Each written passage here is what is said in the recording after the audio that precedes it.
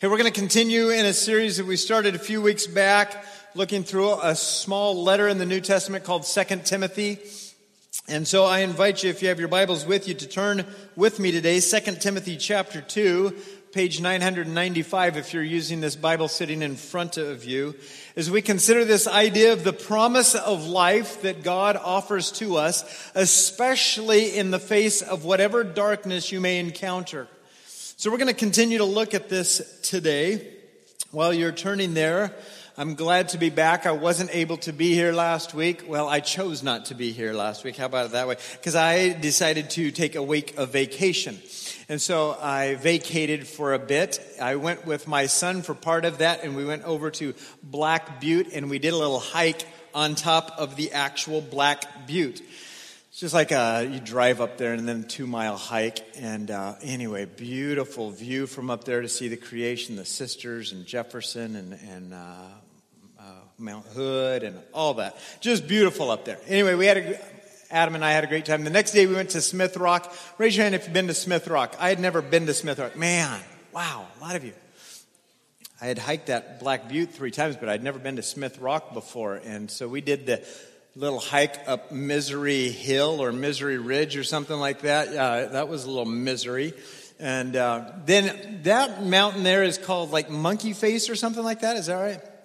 And man, you see these people actually climbing that rock. That was quite crazy, but beautiful creation. And Adam and I had a good time and did some other things during the week. But anyway, good to be back. I want to thank Pastor Mike for preaching last week so that I could take that time off. Mike shared last week about the person and the work of the Holy Spirit and how the Holy Spirit empowers us. And it's still quite mysterious how God works in the life of the believer of Jesus Christ. He taught about that as he looked at 2 Timothy chapter 1. Today we're going to continue in this study. Look at this fascinating letter written by one of the early church missionaries. He was a church planter. His name is Paul. And he was imprisoned in Rome. We've been talking about this for the last few weeks. He's imprisoned in Rome. Specifically, many people believe that he was imprisoned in this exact prison where this picture is taken. You could go there today if you get to Rome and go into that place. And Paul writes this letter. It becomes his final letter to Timothy before his own death, or specifically his own execution. So as we read these letters, I think it's important to understand where Paul is and what's in front of him as we look back at this story. He's writing this to an apprentice named Timothy. And what he's doing here is he's doing some contemplation in the dungeon. And we get some of the inspired words here that he wrote here. But as he contemplates, some of this is positive. Look back at chapter 1, verse 1 of this letter. Just go back a chapter there. And he says, "Here's who I am, Paul, by the promise of life that is in Christ Jesus." Now, he knows he's going to be executed. He knows that's coming. But he says, here's what I am. I'm this man who has this promise of life. And I've been given this life now with Jesus, but I've got a life to come with Jesus. And so positively speaking, as he's contemplating in the dungeon, he says, I know there's a promise of life through Jesus Christ. This was his hope. This helps him to endure the difficulties that he's facing. And I'll say that many of us in this room, we would say, this is my hope, not the dungeon. My hope is the promise of life through Jesus Christ. Many of you have said, I've turned my life over to Jesus, and I now have this promise of life now, and I will die, and I will have life to come with Jesus. But while he's in the dungeon as well, there's some negative thoughts that I imagine come into his mind and his heart, and he's like, I've landed in a dungeon. I've landed in a prison cell. And maybe you're even here today and you're thinking, you know what, there's a promise of life and that is good and I'm in a good place. But maybe there's something in your heart or your mind that says, I'm in a dungeon right now. And these words are for us today as we consider the promise of life and even the fact that there might be a dungeon that we are in. Before we read from 2 Timothy chapter 2, I just want to finish chapter 1. So would you go with me to chapter 1, verse 15. As we go through this letter over the next few weeks, I just want to cover every word of it, and I want to just read a few verses to finish off chapter 1. Paul says this, "You, Timothy, are aware that all who are in Asia have turned away from me." That sounds depressing, doesn't it?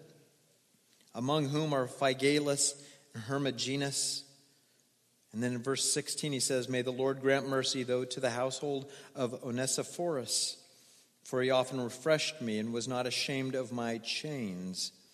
But when he arrived in Rome, he searched for me earnestly and found me.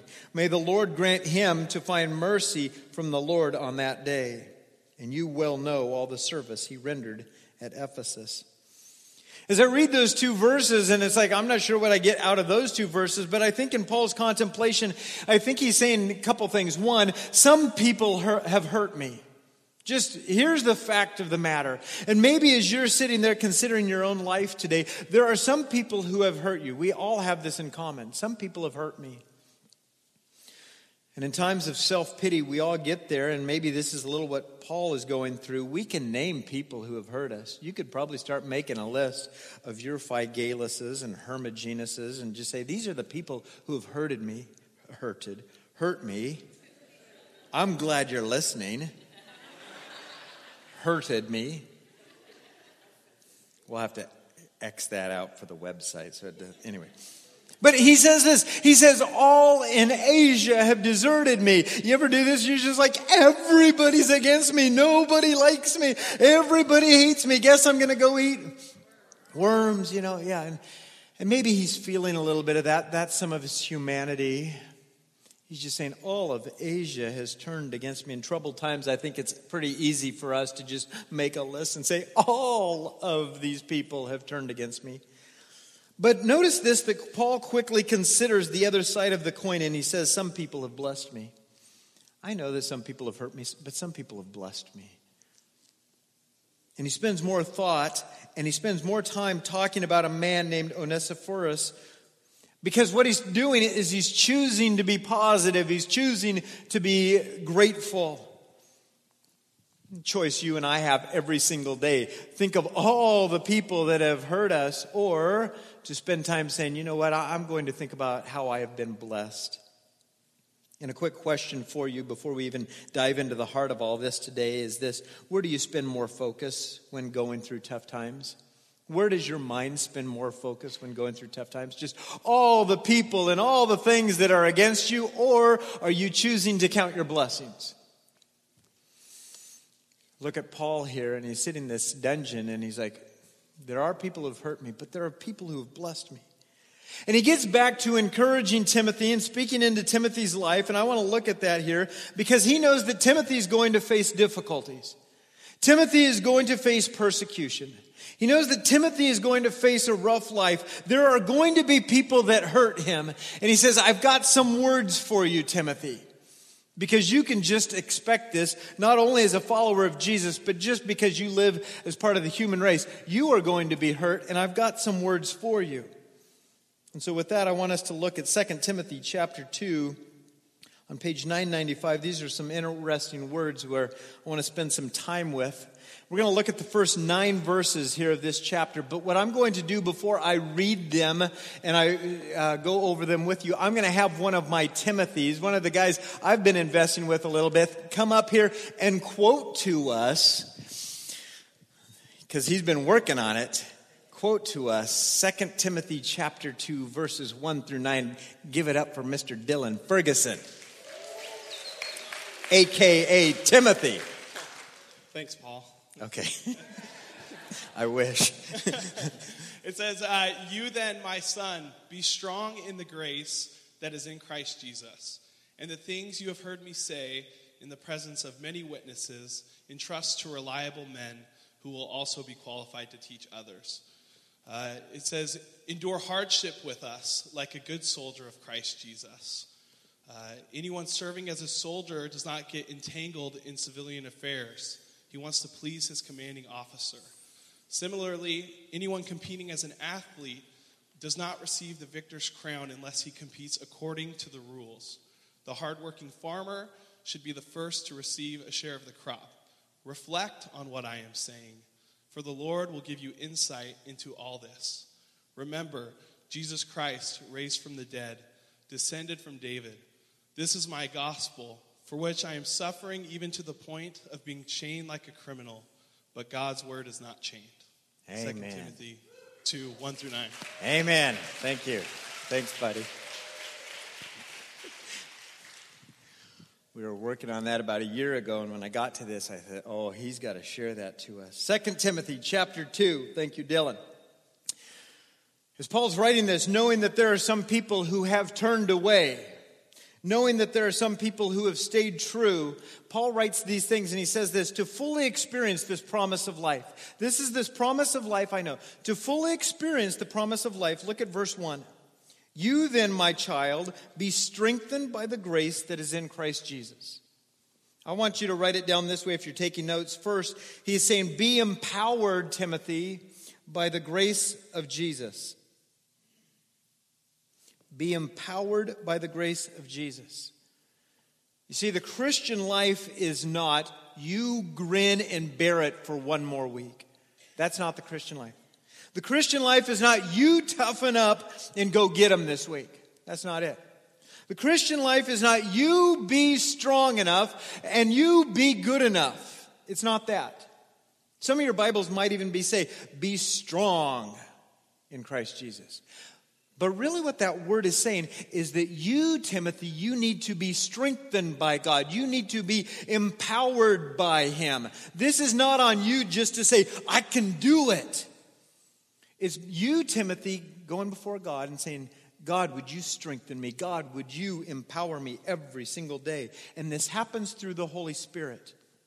If you were here last week, we learned about the Holy Spirit, and you can read some of that at the end of chapter 1 there. But this is where we get this power. And so Paul says, when you're going to face trials in life, to get this promise of life that is in Christ Jesus, first of all, be empowered by the grace of Jesus, which comes through the Holy Spirit. Write this down, you note takers, chapter 1, verse 7.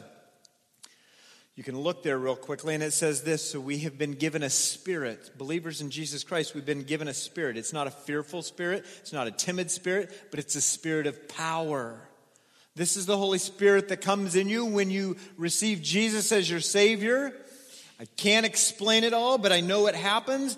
And He gives power. This is where we get the word dynamite. He says this is dynamic power that God gives to you. And Paul is saying this in essence, in order to have staying power in a world that will beat you down, you have to allow yourself to be empowered by God. You have to allow yourself to be empowered by God. As I was thinking about this, I couldn't help but think of my phone, all right? Got this phone here a couple years ago, old iPhone, and this thing wears down constantly, right? It loses power a lot. So a couple years ago when I went to Verizon, I said I'd like to buy this phone, and because it was an old model, I think I got it for 99 cents. What a good deal. But they said what we have to do initially is it doesn't work. We have to empower it for the very first time. We have to make it come alive. Does that make sense? It wasn't really a phone. It looked like a phone, but it was just a mechanical piece that did not have life in it. Similarly to us. Until it receives power for the very first time. For you and I, it was saying, Jesus, I need you. And we get empowered for the very first time. After that, they said, now your phone has life. I found out that meant it was for about a day. Okay, because my phone has to be empowered over and over and over again. My phone, like yours though, cannot, when it runs down, just say, I need to go charge. Okay, it cannot do that on its own. It needs to be empowered, but it does not have that ability, does it? It does have a little signal it sends me, and it says, you now have 20% battery life left, all right? So it sends me a signal saying, you need to empower me. I think sometimes you and I, we have that signal too. If we've been empowered as believers in Jesus Christ by the Holy Spirit, every once in a while it seems like we run down.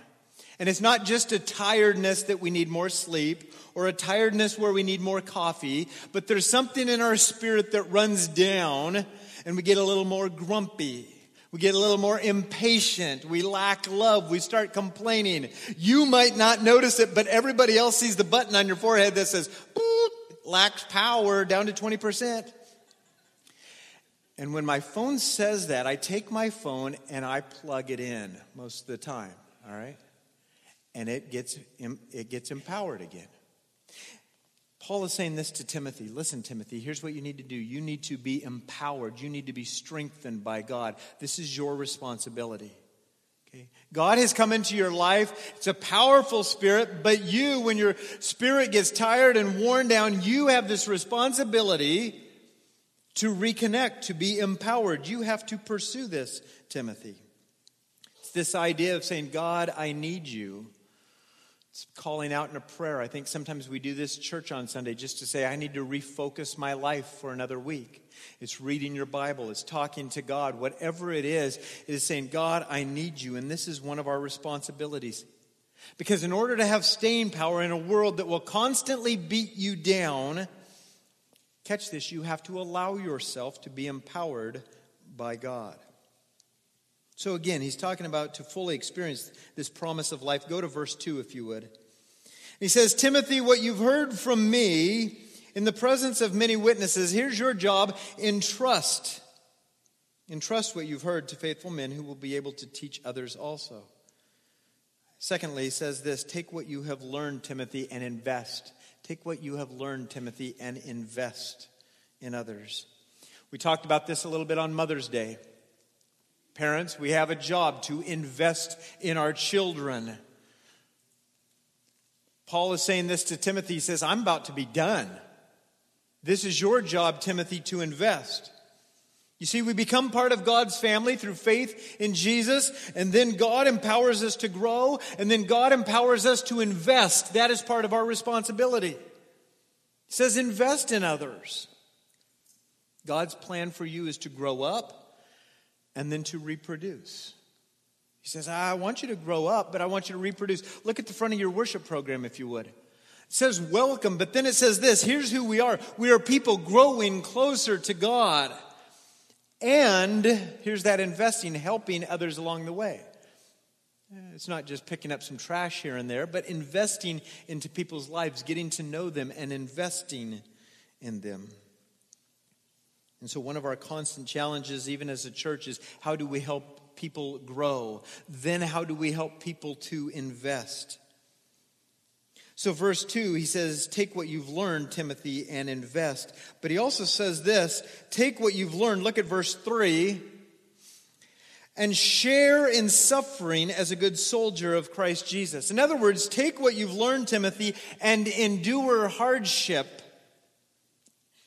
So you've learned some things, Timothy, and now invest. But I want to tell you this, take what you've learned and endure hardships. I want you to suffer in a certain manner. This is going to be your job, to handle hardships. Again, we've become part of God's family through faith in Jesus Christ, and God empowers us to grow, but then God also empowers us to endure hardships. In essence, he is saying, be ready for suffering. Timothy, be ready for suffering. This is what the Apostle Paul tells to him. I know Timothy did not want to hear that necessarily. What? I guess I am getting a letter from a man who's about to be executed. Maybe has already been executed by the time Timothy gets this. Be ready for suffering. Timothy didn't want to hear this. I imagine that the new principal of Albany Christian School doesn't want to hear this. None of us want to hear this. But be ready for suffering. Not just because we live in a broken world, but anyone who wants to live a godly life is going to face persecution. Paul says to Timothy, be ready for suffering. Look at verse 4. And then he gives 3 different pictures of being ready for suffering. He says this, no soldier gets entangled in civilian affairs. He's going to talk about a soldier who suffers, since his aim is to please the one who enlisted him. Verse 5, an athlete is not crowned unless he competes according to the rules. Verse 6, it is the hardworking farmer who ought to have the first share of the crops. You see, in order to experience this power of life and to have staying power in a life that is going to wear you down, you have to allow yourself to be empowered by God, and then you have to expect suffering. Say, okay, God, I need you to strengthen me. I need you to empower me. And not only will I need that, but I expect life to be difficult. Look at verse 7 then, because Paul says, Timothy, I want you to think over what I say here, for the Lord will give you understanding in everything. And in fact, as we look at those verses 4, 5, and 6 here, I believe that the Lord will give you understanding in this as I speak. Some of this is my understanding, but God will give you understanding, especially as you look through that this week. God will give you understanding. So let's consider verses 4, 5, and 6 real quickly. Let's consider a soldier. Consider your own life and consider the life of a soldier. Because in some regards, you are a soldier. A soldier is somebody enlisted by their government to go on a mission. But you and I, as followers of Jesus, we are enlisted by God to go on a mission, right? Not necessarily to Mexico or Sierra Leone, but we are called to be ambassadors for Jesus Christ right here in the Willamette Valley. You are enlisted by God with a mission. And a soldier is concerned with what the commanding officer says. The soldier says, what are my orders? I will obey those orders. There are a lot of other things and voices that a soldier could hear, but he says, I've got to obey the commanding officer. You and I, we get caught up with a lot of things, don't we? The commanding officer has given us instructions. And you and I get caught up with a lot of things. And I'd like to say it this way, that the soldiers have to fight against distraction. Soldier makes it his aim. I will listen and obey my commanding officer. Put away other distractions so that I can follow the orders. And I think one of the things that Timothy is saying here, as a soldier of Christ Jesus, you've got to fight against distractions. They might be things like fantasy football or whatever. I was telling First Service that yesterday I had to practice this a little bit and say, are there really that many distractions in life? So I sat in front of a television for a while, okay? And I sat in front of the television and I said, oh, hey, there's golf on TV. And then I noticed that there's baseball on TV. There's actually basketball later in the night on TV. There was NASCAR. I never watched NASCAR, but it looked like a good race. And I was doing a little study of how easily we could get distracted. And while I'm channel surfing, Toy Story comes on. How can you not like that? And before long, the day's kind of over, and I'm saying, you know what? I was distracted a lot today. There were things I wanted to do, and I did get some of the housework done, things like that. But there's a lot of distractions. A lot of distractions in life. And Paul says, as a good soldier of Christ Jesus, we are called to obey our commanding officer and fight against the distractions. I don't know what your distractions are. Some of them might be my distractions. But if we're going to experience this promise of life, you've got to avoid and fight against these distractions. You see, when you and I get more concerned with the pursuits of the world and the things of the world, and there's so many of them, if we pursue our desires or our plans, this is what I want, then we would see that the way of Jesus and the way of suffering is really cramping our style. It's like, wait a second, my life and my desires seem fun. The way of Jesus could involve suffering. I just don't want to do that. But a good soldier says, no, I'm going to listen to my commanding officer. And if you take your eyes off the commanding officer, when I take my eyes off the commanding officer, and we focus on whatever our own mission might be, I'll tell you this, that in times of trouble, you will more than likely be tempted to wander away from God. I've done this at times. I know almost all of you have. There are people in our church that they've wandered away from God. Why? Because they said, you know what, I'm going to stop listening to the commanding officer, and I'm just going to pursue all these distractions. And Paul's saying to Timothy, watch out for this. But if you would keep your eyes on the commanding officer, I'll tell you specifically, in times of trial, you will be more likely to stay close to God. Does that make sense? And then he says this in verse 5. He says, well, let me compare your life to an athlete. An athlete is not crowned, he says in verse 5, unless he competes according to the rules. Consider the athlete, he says, as you consider your own life. Some of you are going, I'm not an athlete. You are an athlete. You are an athlete. Because an athlete pursues to win a prize. An athlete competes. An athlete seeks to be victorious. You and I, we're in a race ourselves. Write this passage down in case you didn't think you were an athlete. 1 Corinthians chapter 9. Write this down. 1 Corinthians chapter 9, verse 24. You can read a few verses there. It says we're athletes. We're in a race. And we compete. And an athlete only wins the crown or the prize if he or she has competed according to the rules. And so an athlete fights against disqualification. I think as we look at this, Paul is saying, listen, here's what an athlete does. They want to win, but they got to fight against this thing about being disqualified. An athlete, as they prepare for a season or prepare for a game or prepare for a battle, they really have two choices, don't they? I'm going to do it the right way in training, or I'm going to take shortcuts. I'm going to follow my commitments, or I'm going to bag out on my commitments. And these battles and these seasons of pressure, they expose our character. They do for athletes. And I think Paul is saying, Timothy, there's a crown of life coming for you. There is a crown of life coming for you. And in a season of pressure, don't let yourself be disqualified.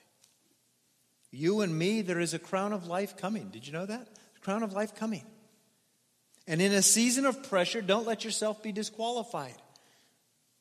If you would take your eyes off of the prize of God and you'd focus on any other prize, you say, oh, well, that's my prize I want to go for. I'll tell you what, in times of trouble, you will more than likely wander away from God if your prize is anything less than God. But when our prize is God, when trials come, you'll be more likely to stay close to God. Verse 6, he then says this, it's the hardworking farmer who ought to have the first share of the crops. He says, consider the farmer. Consider your life as a farmer. Yesterday, I was out there with my beloved raspberry plants. I saw a red raspberry yesterday. I'm like, yes!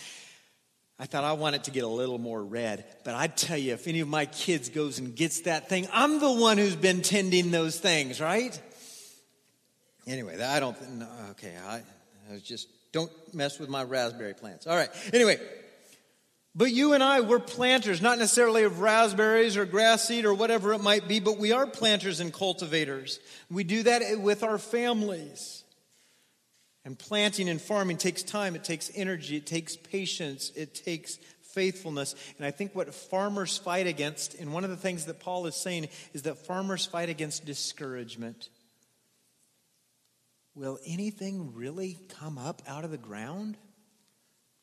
Plant the seed. Will this really happen? The farmer has difficult work. Prepare the ground, plant the seed, and then trust God. Trust God that seed will actually do what it's supposed to do. To trust God that the sun will come at the right time. To trust God that the rain will come at the right time. There's a lot of trust. And sometimes that gets discouraging, like I've done everything I can do, but I'm relying on God in this. Some of you are doing that with your kids and your grandkids. You say, I've done everything I think I can do, I've planted, and now I'm trusting God, and you get discouraged. A farmer can get discouraged. You see, the farmer has this difficult work, and these tough times, they can expose a lack of patience or a lack of faith. Here's a question for you. Will we labor hard and trust God, or will we give up? Will we labor hard in whatever that is, the investment of people, the investment in your own sobriety, whatever it is, will we work hard and trust God, or will we give up? And at times you and I want to give up. Will we trust God and invest in that marriage that is very difficult, or will we give up on it? Will you trust God and invest in the relationship with your kids and grandkids, or will you give up on it? And if you consider the farmer, they say, I just can't give up on it. This is my livelihood. Just going to do my work and trust God. Write this passage down if you would. 1 Corinthians 15, 58. We looked at it about a month ago. 1 Corinthians 15, verse 58. You then stand firm. Let nothing move you. Always give yourself fully to the work of the Lord, because you know that your labor in the Lord is not in vain. It's not empty. You might not see it today or tomorrow, but it's going to happen. And if you and I have a very short view of life, like I don't see the things I'm praying for, I don't see it this week. If you have a short view of life, then you will likely in a season of trouble just say, I'm going to wander away from God and give up on Him. But if you have a longer view of life, and if you have patience and say, when the times of trouble come, you know what, I'm going to keep trusting God, then I'm confident during those tough seasons you will stay close to God if you have a longer view of what God is doing. And so if you have this longer view of life, like a patient farmer and trusting in God, in times of trouble, you'll stay close to Him. I think Paul is saying there's difficulties for soldiers, there's difficulties for athletes, there's difficulties for farmers, but here's the great thing, there's a great reward coming. There's a great reward coming. You see, for the soldier, if he does everything he's supposed to do, he's going to hear words like, well done, soldier. If the athlete does everything they're supposed to do in training and working hard, they can receive the prize. If the farmer does everything he's supposed to do, he's going to receive some of the crop. Rejoice in that. Think about us for a minute. We're going to hear those words as a good soldier. Well done, good and faithful servant, right?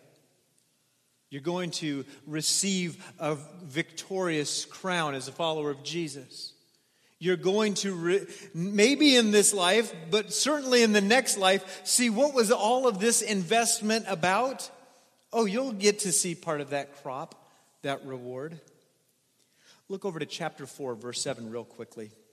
And this will be my commercial to read this letter each week. I was reading again this letter this week. I've read it before. I'm not preaching on chapter 4 this week, but when I got to chapter 4, I'm just like, I just need to ingest this for myself. When I got to chapter 4, verse 7, look at these words. He's about ready to conclude this letter. He understands this is probably his last letter. He says these words, I have fought the good fight. That's soldier language, isn't it? I have finished the race. That's athlete language, isn't it? I have kept the faith. That's farmer language. I've been faithful. And he goes back to this. And the idea is, Timothy and church, let yourself be empowered by God in the face of suffering. And then Paul finishes with these words, verse 8 and 9. Look at verse 8 if you would. He says this, remember Jesus Christ, risen from the dead, the offspring of David, is preached in my gospel, for which I am suffering, bound with chains as a criminal. But the word of God is not bound. Let me give you these two words, and I would hope these are two words that you would preach to yourself this week. These two words you'd preach to yourself really for the rest of your life. Remember Jesus. Paul says this to Timothy, remember Jesus. Remember Jesus Christ. Remember Him. You see, here's the key to suffering well, because you and I are going to suffer. Remember Jesus. Here's the key to enduring hardship, because we're going to have hardships. Remember Jesus. Hebrews chapter 12, write this passage down if you would too. Hebrews chapter 12 says, consider Him, consider Jesus, who endured such opposition from sinful men. You consider Him so that you will not grow weary and lose heart. The writer of Hebrews says, I know that you're going to grow weary. I know that you want to lose heart. But you consider Jesus. Your question might be, well, what am I supposed to consider about Him? What am I supposed to remember about Him? Paul gives a couple things in this letter to Timothy, and he could have written a lot to say, remember Jesus, and then, but he really said just a couple things. He said first, risen from the dead. Risen from the dead. Well, that's important. It means that Jesus is alive. If he was dead and he's risen from the dead, it means he's alive. That's a good thing. But secondly, it means he's victorious. The enemy didn't defeat him. The crucifixion didn't defeat him. Jesus is victorious. You remember Jesus in your troubles. You remember Jesus in your hardships because he is alive and he is victorious. When I pray for some of you at various times, some of the things I pray is, God, help this person know that you are with them and that you love them. The idea with them means, God, you are alive. You are with them in this trouble. You're with them in this difficulty, and that you have this great love for them. And Paul says, I want you to remember Jesus, he's raised from the dead. He's alive. You remember this week as you go through a trial. You have Jesus, the risen Savior, at your side. He's with you. And then he says one more thing about Jesus, and he could have said a lot. He could have called him the miracle worker or the healer, born of a virgin. He could have said a bunch of things, but he says this weird thing, offspring of David. Why did he say that?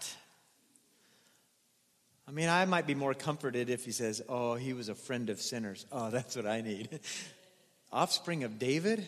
I think it means a couple things. Points to Jesus as the long-awaited Messiah. He says, listen, really, you're in a story that's much bigger than yourself. You see, 2,000 years ago, Paul's writing this to Timothy, and he says, he's the offspring of David because 1,500 years ago, God promised through David, King David said, I'm going to bring a king through your line, and he will make all things right. There will be a healing of nations. I have this covenant love for you. And when he says this, he's saying a couple things. He says he's not only the long-awaited Messiah, but it implies God's covenant is fulfilled. This faithful God who is with you, he's been faithful to his people all along. Son of David, that's the God who's cared about us for a few thousand years? Yes, that God. You're in that story. You see, this is more than just you. You're part of a great story. You remember Jesus, who is alive, who's victorious, but he's part of this long story to show the faithfulness of God. And then Paul says these words, this is my gospel. This is my good news. I'm in a dungeon. I'm about ready to be executed, but this is my gospel.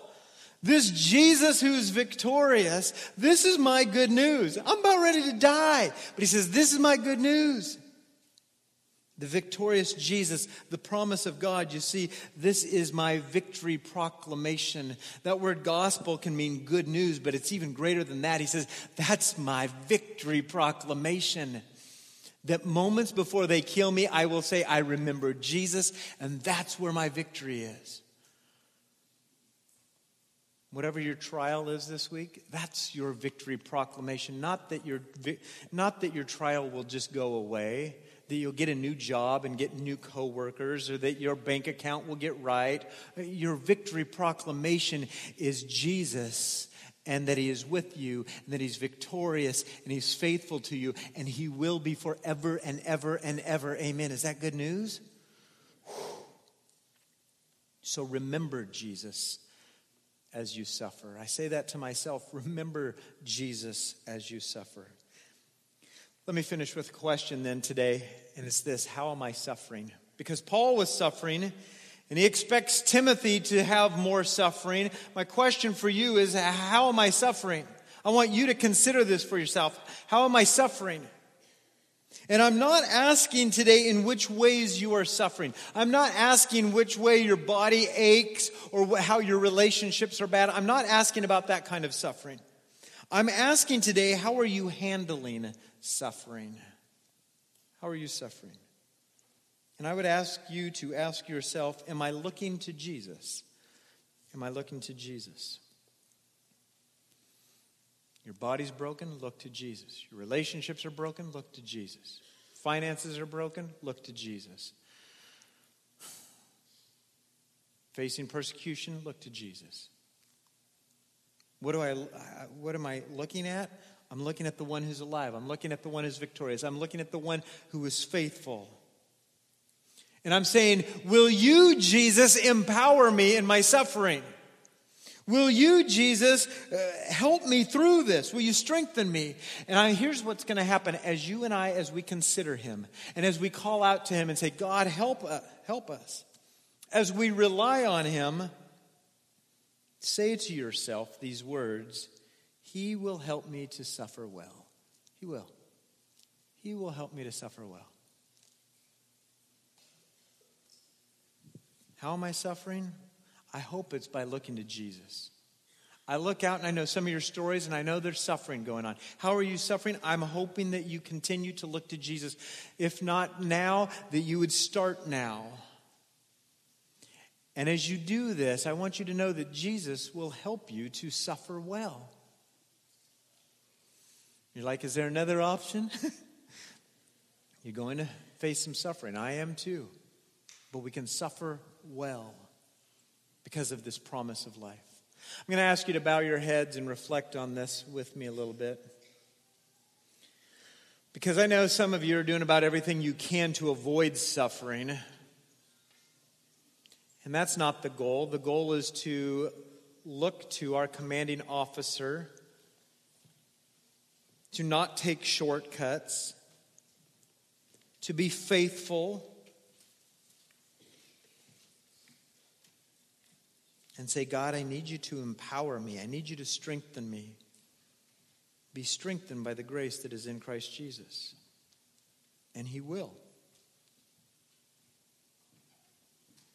Maybe for some of you, for the first time, you're saying, I need this power. I need this Jesus. And he simply says, if you ask, I will enter your life and I will give you the supernatural power today and for the rest of your life and for all eternity. And for many of you who have this power, maybe you know that your battery says low on power, 20% or less. It's a mystery how this happens, but we say, Jesus, empower us, strengthen us. And he says, I do, and I will. And he says, continue to remember me. Continue to call out to me. Continue to consider me in all things. Rely on me for everything. Trust in the Lord with all your heart. Lean not on your own understanding. In all your ways acknowledge him. He will direct your steps. Heavenly Father, I thank you for your word. I thank you for the life of Paul, how you empowered him to be positive, to see the promise of life that is in Christ Jesus. Thank you for his investment into Timothy and then to us. I look forward to a family reunion one day where we will say thank you, and then ultimately we will say thank you to you, God, and Jesus for going to the cross on our behalf. But until then, God, would you help us? Would you strengthen us? Would you help me? Would you help my brothers and sisters in all things to look to you? And I hear you saying today, I got you. I will carry you. I will uphold you with my righteous right hand. So God, help us to have faith. Help us to trust. Help us to fix our eyes on you in the good times, but especially in those difficult times. So thank you for being a God of love, a faithful God. We love you and we commit all this to you in Jesus' name. Amen.